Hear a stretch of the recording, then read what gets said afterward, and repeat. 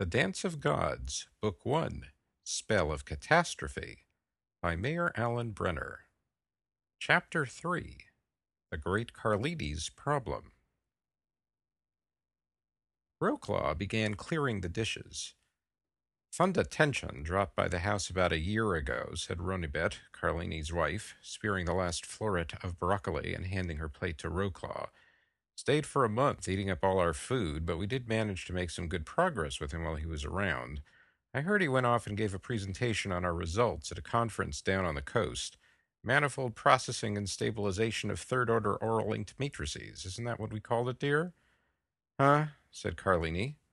He had spent the meal alternately muttering to himself and staring darkly at the walls. It was highly uncharacteristic behavior for Carlini, whom Max often thought was the most manic talker he'd ever met. Carlini's gaze wandered off again. I haven't gone to a conference in years, Max said, wiping the remains of a fruit rind from his clean-shaven lip.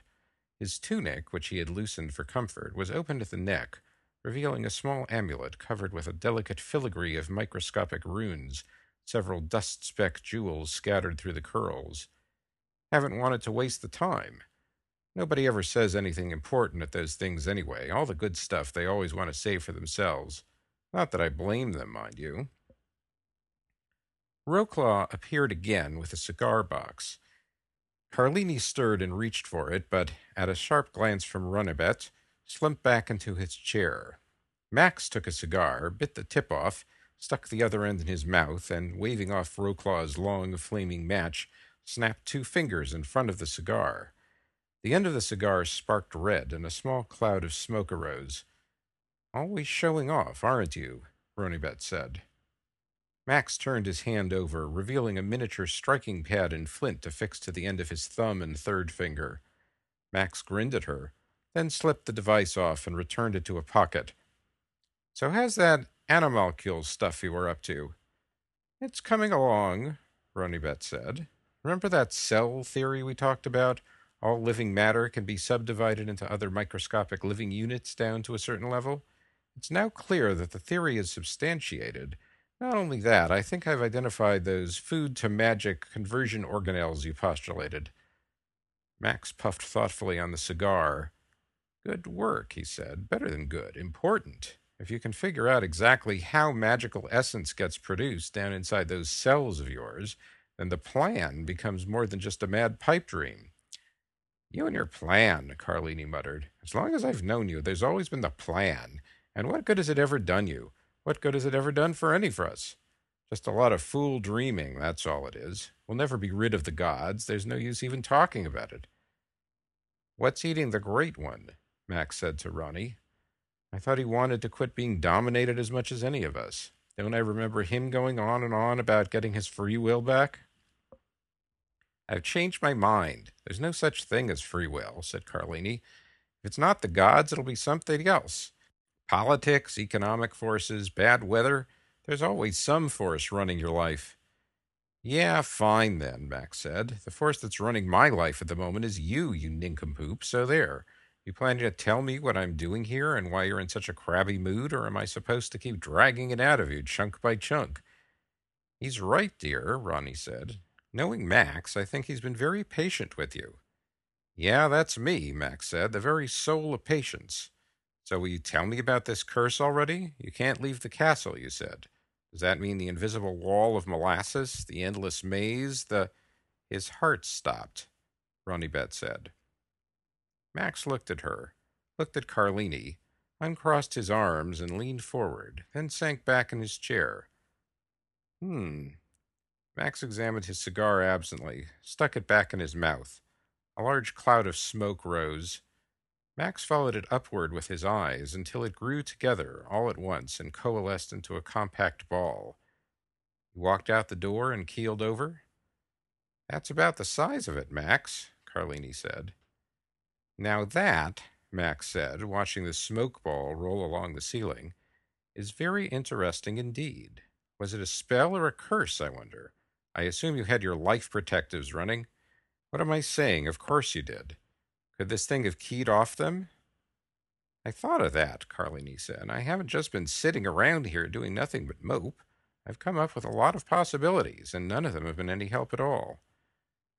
Don't get testy again, said Max. Settle down. I was just thinking out loud. You brought me here so I could figure out a way to get you out of this. You don't have to get sharp at me. There's no way around it. Better go back at the beginning and give me the whole story. He raised an eyebrow and eyed Carlini. Carlini ran a hand through his hair and absently ruffled it further. Ronibet looked at the hair and sighed. All right, Max, said Carlini, staring off at a line of brightly colored pennons dangling from the mezzanine balcony. This is how it started. We were sitting at home, the place on the Cape by the ocean, you remember it. Nice morning, clear skies. No portents, nothing, so we're having breakfast outside on the terrace for a change, when all of a sudden a whirlwind starts to blow up. I reach for the napkins. Stick to the facts, Max said.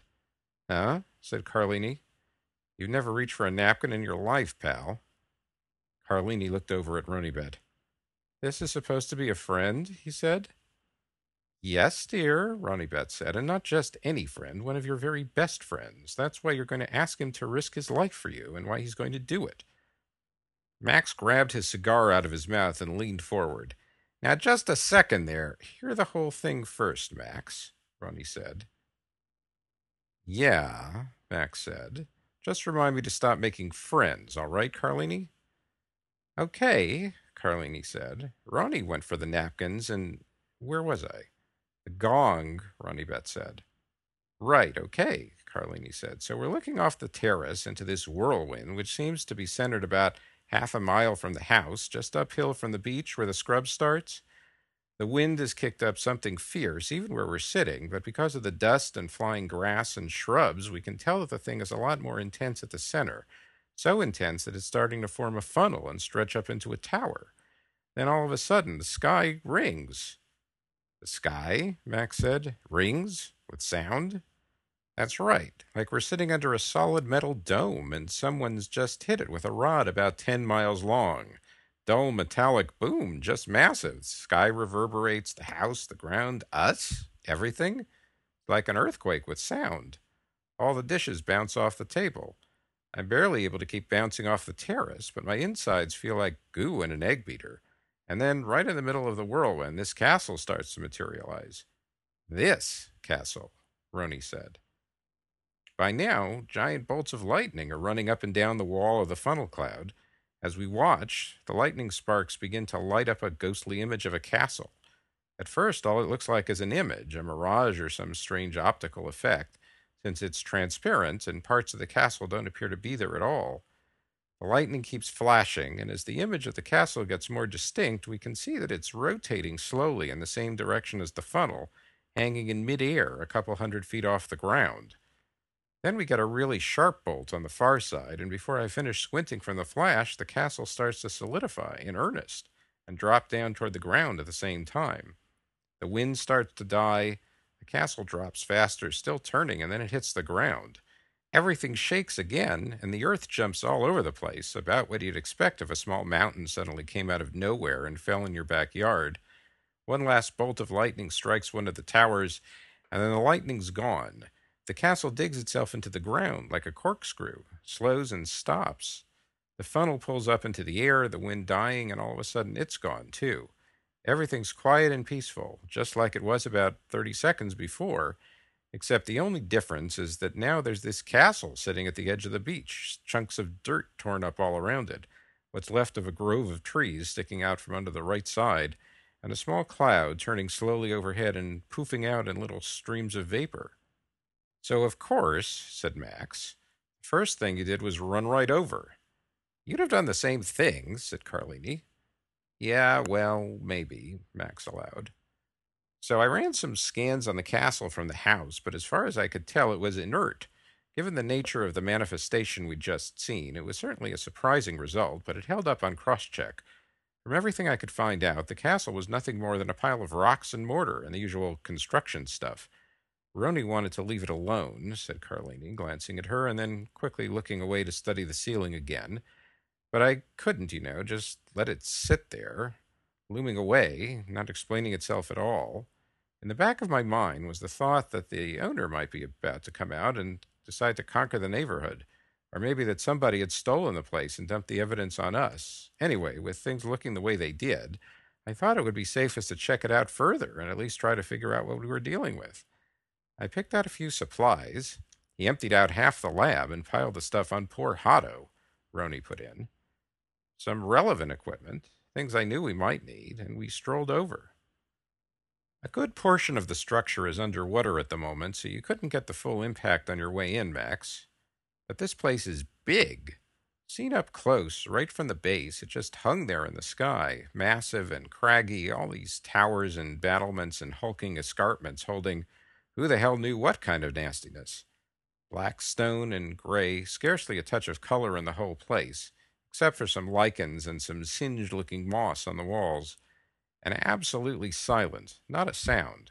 The kind of quiet you hear in the forest when some serious creature has just chased most everything out and anybody who's left is just holding their breath and trying not to move, hoping the thing doesn't notice them and goes away. But every test I ran, even standing next to it, was negative. As far as I could tell, the castle had never been near a spell in its life. It was cold, though, cold enough, so frost was condensing on the walls and the air was getting chilly just from standing next to it.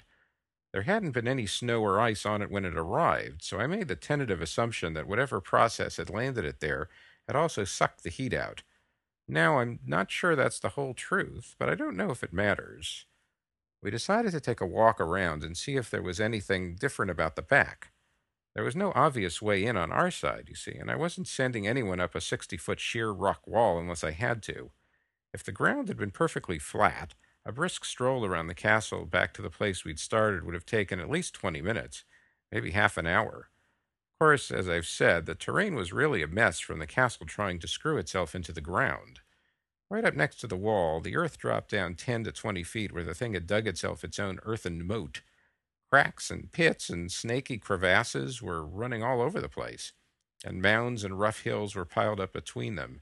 The smell of churned dirt hung everywhere. Castle didn't exactly stay quiet either, as it turned out. As we clambered along, every so often we'd hear it give a creak or a rasp or a giant groan as it settled, and the ground would quiver a bit all over again.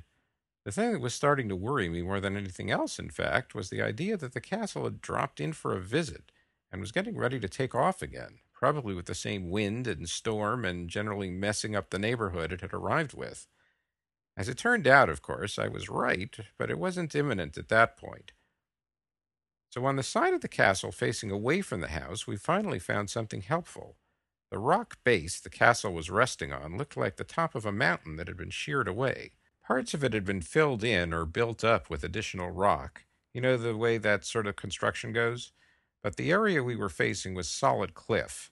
About 30 feet up, where the cliff seemed to end and the rock wall began, we could see a gateway. A roadbed extended out from this gate over our heads. Since we were looking from underneath, we could see a set of big buttresses springing from the cliff wall to support the bottom of this roadbed. Where the buttresses ended, about 10 feet out from the wall, the roadbed also ended in a ripped-off edge where the rest of the span had apparently been torn away. So we backed up for a better look and spotted a portcullis in the gate, partly raised, an entrance sure enough, but it was still 30 feet up. By the time we had finished our walk around the castle, though, it was apparent that this was the best-looking way in. I didn't want to use any active magic around the castle, at least until I had a better idea of what was going on, so that meant anything dramatic like levitation was out. We all know how much energy levitation takes, too, and I didn't want to incapacitate myself for a week just to get into a position where the trouble might really start. Instead, Hotto managed to get an arrow with a trailing line up through the portcullis. We pulled through a rope, and I climbed up the wall. The place still looked deserted from the top of the roadbed. Beyond the metal spikes of the portcullis, the road made an abrupt turn to the right and rapidly ascended, so my view of the inside was limited. I could see a few burned-out torches set in sockets in the walls and a niche for a guard station, but that was about it. Runny thought it was a perfect setup for a trap, and frankly, I thought so too. So I ran a few more probes. Everything I could think of, in fact. Again, nothing. I checked the portcullis and the gateway itself. Nothing. I even pushed a mirror through the entrance to inspect the inside surfaces of the gateway. Nothing, nothing, nothing. So I walked in, and of course, Carlini said, holding his head and looking disgusted. There was something, and it got me. He took a drink of water. I walked through the entrance, and the most powerful field spell I've ever felt jumped out of nowhere. Whoever set it up had power to burn, power that would have put any of us in a coma for a year. Roni told me they saw a burst of light, mostly reds and purples. All I know is that my aura suddenly went visible. Whenever I've looked at it, it manifests as a solid shell standing about a foot out from my body. The shell has a slightly fuzzy edge, and the space is filled with blocks of shifting color. Since I'd restored my personal defenses before starting out, I should have seen an unbroken surface with a dull metallic, slightly reflective sheen. Instead, when this field hit its surface, the aura rippled. Irregular patches all over the place turned yellow and started to glow. And then these glowing yellow patches began to peel up like scales lifting off the skin of a snake. You'd have thought I was molting, if you can believe that. Small globules of writhing tendrils darted in through the gaps under these scales and spread out. The tendrils shot around like flying worms, diving through the floating blocks of aura and down into my skin. I could feel my consciousness being cataloged. Carlini shuddered. It wasn't fun. It was like having each piece of my mind turned into a fingernail and drawn slowly down a long slate wall. Did I mention that I couldn't move a muscle? I tried to fight back, of course, but every defense, counterspell, or neutralizer I thought of was squelched before it could even form. The thing had clamped such a lock on me, it was all I could do to even string two thoughts together. It seemed to go on forever, even though not much time had elapsed, less than a few seconds external. But you know how perception plays tricks when you're in that type of situation. Still, there was something strange about it. I mean, something even stranger than the rest of it. I was aware that something was missing. You know how, even under the strongest attack, you always get some glimpse of the consciousness on the other end? Backscatter or whatever? Well, this time there was nothing. It absolutely felt like there was nobody on the other end. Nobody there at all, and never had been. Okay, so maybe they'd left a monitor trap. Fine, you run into them sometimes, but they have trade-offs. The heftier they are, the more difficult it is to hide them. The more you invest in them, the more it takes out of you.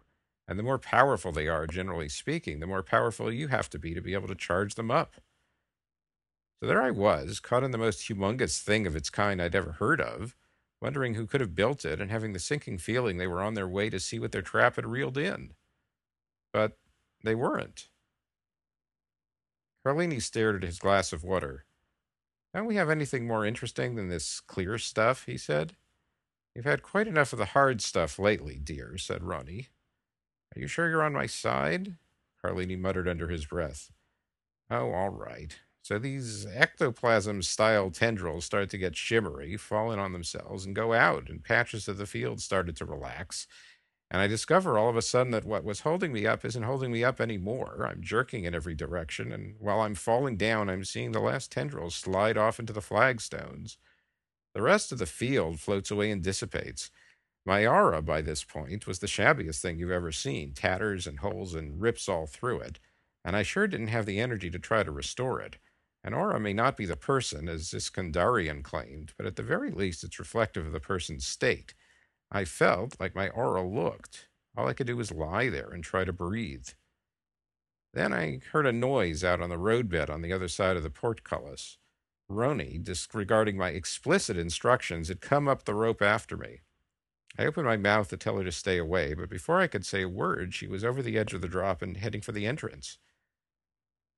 Of course, I shouldn't have worried. Roni's the smartest person I know. She stopped outside the gate. Well, he didn't look quite ready to die, Roni said, at least not at that moment, so I didn't want to take the chance that running after him would call down the same attack on me.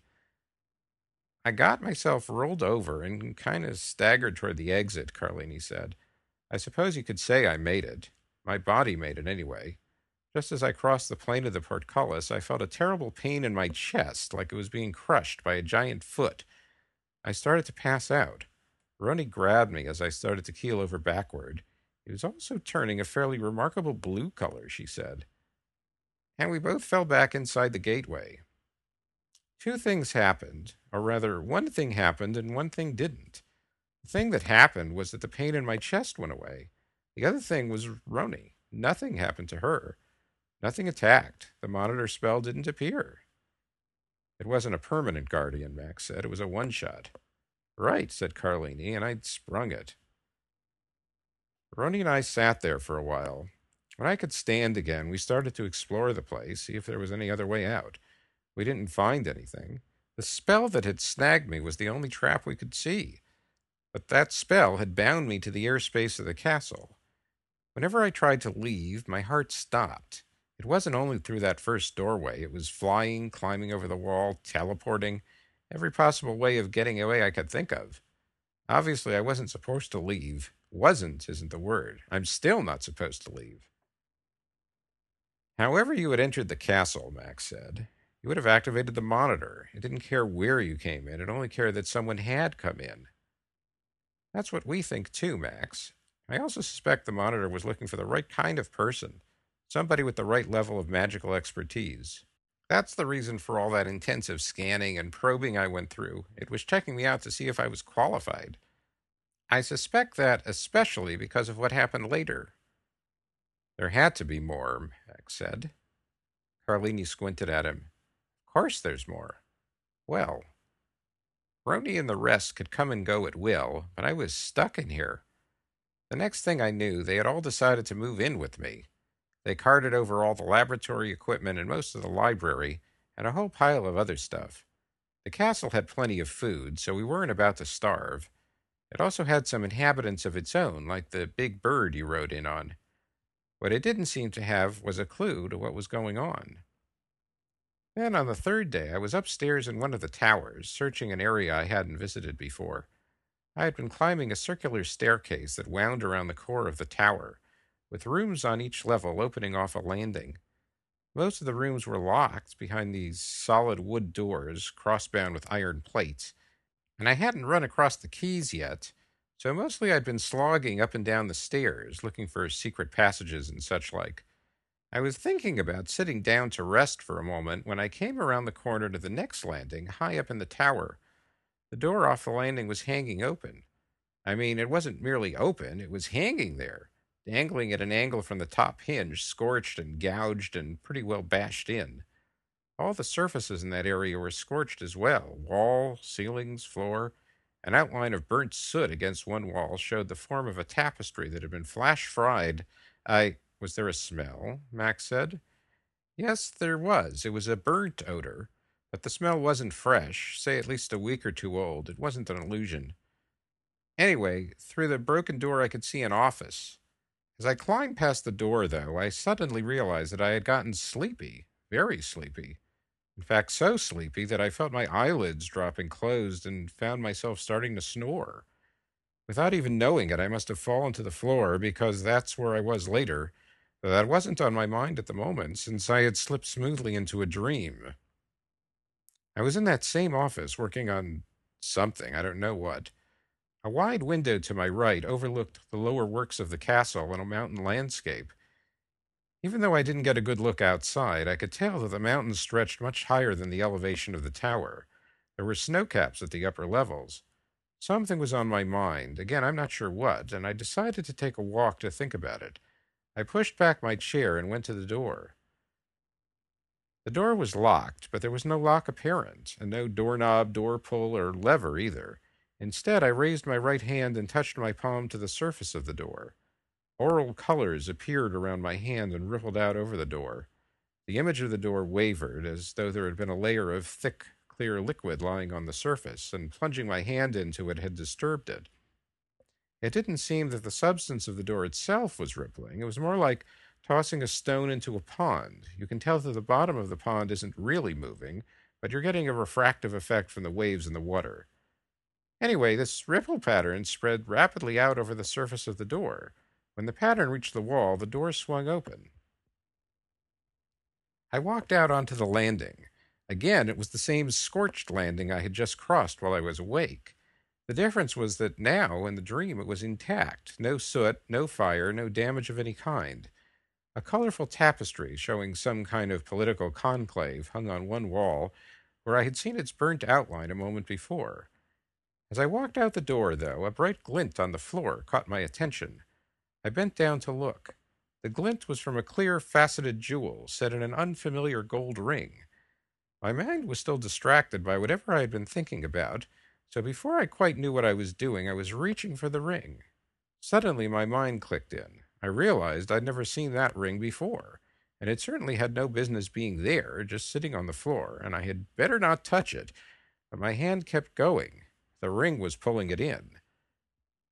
I was frozen in position, bent over on the floor, fighting my own hand. My hand slowed, but I was already too late. My forefinger touched the ring. Sheets of lightning crashed out of the ring and danced along my body. The jewel was like a pinpoint slashed out of the sun. I felt, how do I describe it? I felt like my aura was being drained down my forefinger and into the ring. More lightning came out, followed by balls of fire. My perception was strange, distorted. I was getting stretched out and being compressed and wrapped around. The world was getting vaguer and more distant, and then snap! The world was gone.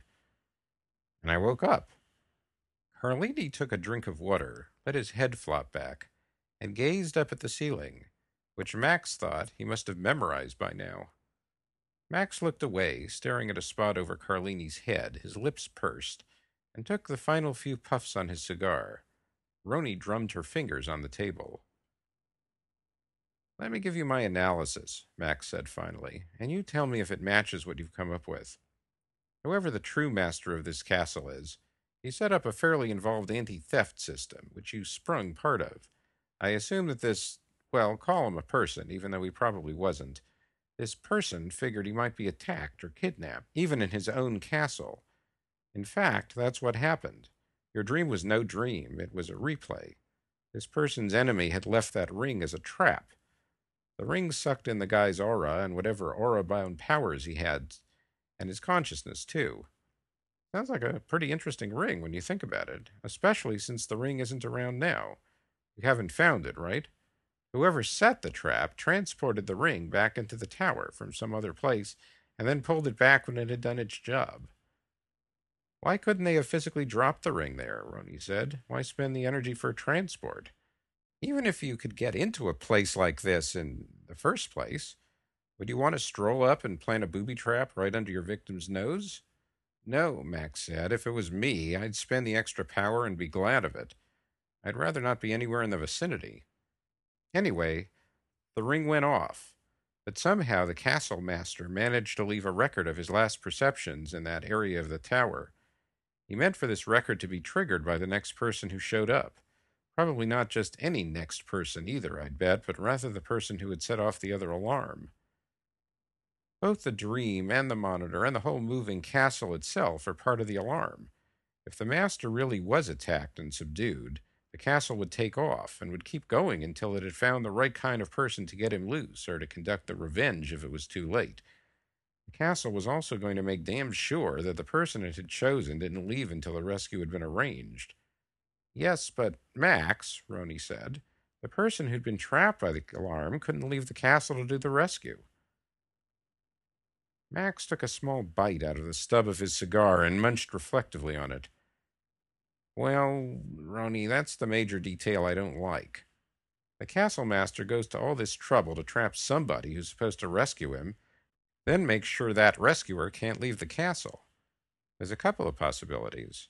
One, the master figured the rescue could be done without the rescuer having to leave the castle. I assume if that was possible, Carlini would have already thought of something, right? Can't be done, Carlini said. At least I can't figure out how. We can go over it again later. The second possibility is that the person trapped in the castle was supposed to get somebody else to actually do the rescuing. Max raised an eyebrow, swiveled it around at Roni and Carlini. Carlini sighed.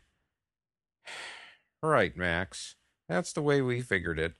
The person in the castle is a hostage. That's me. I'm supposed to pull in favors or hawk myself or sell whatever treasure I have to get this guy rescued.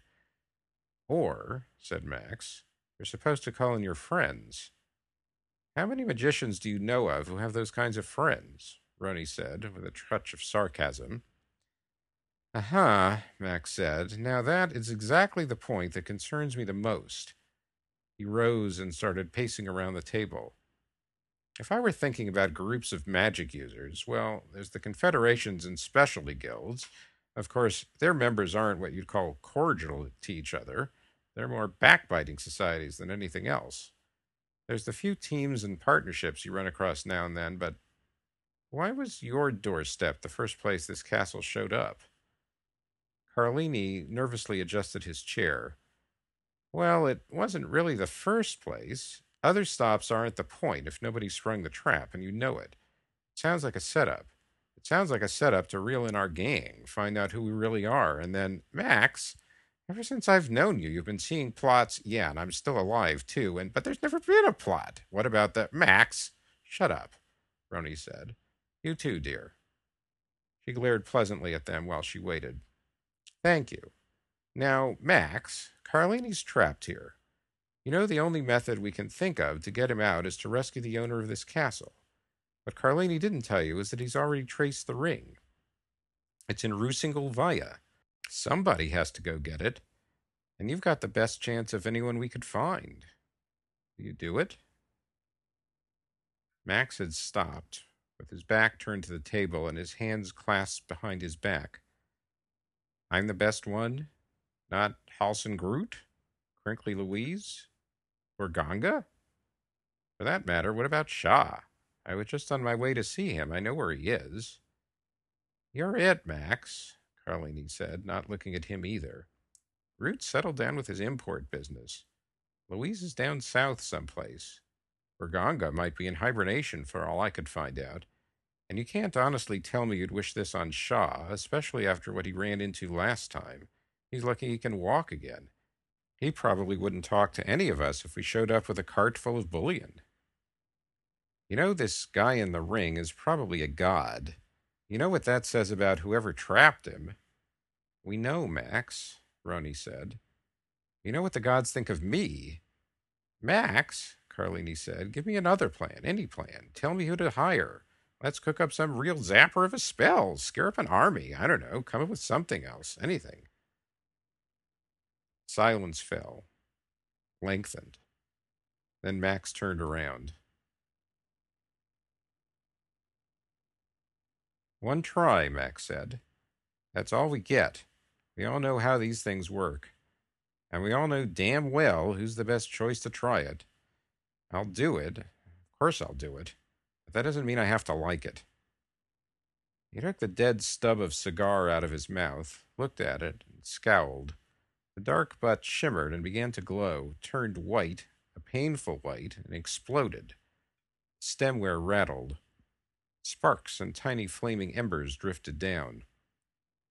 Max jammed his hands into his pockets, still scowling as he watched the sparks go out. Arrgh, he said disgustedly.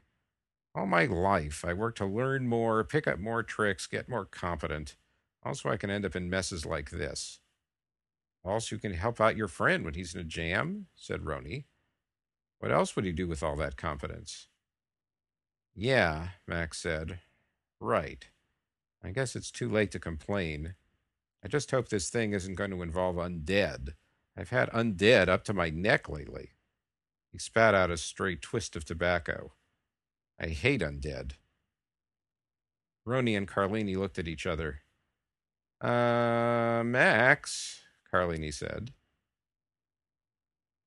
Coming next, Chapter 4, Shah Out of Practice.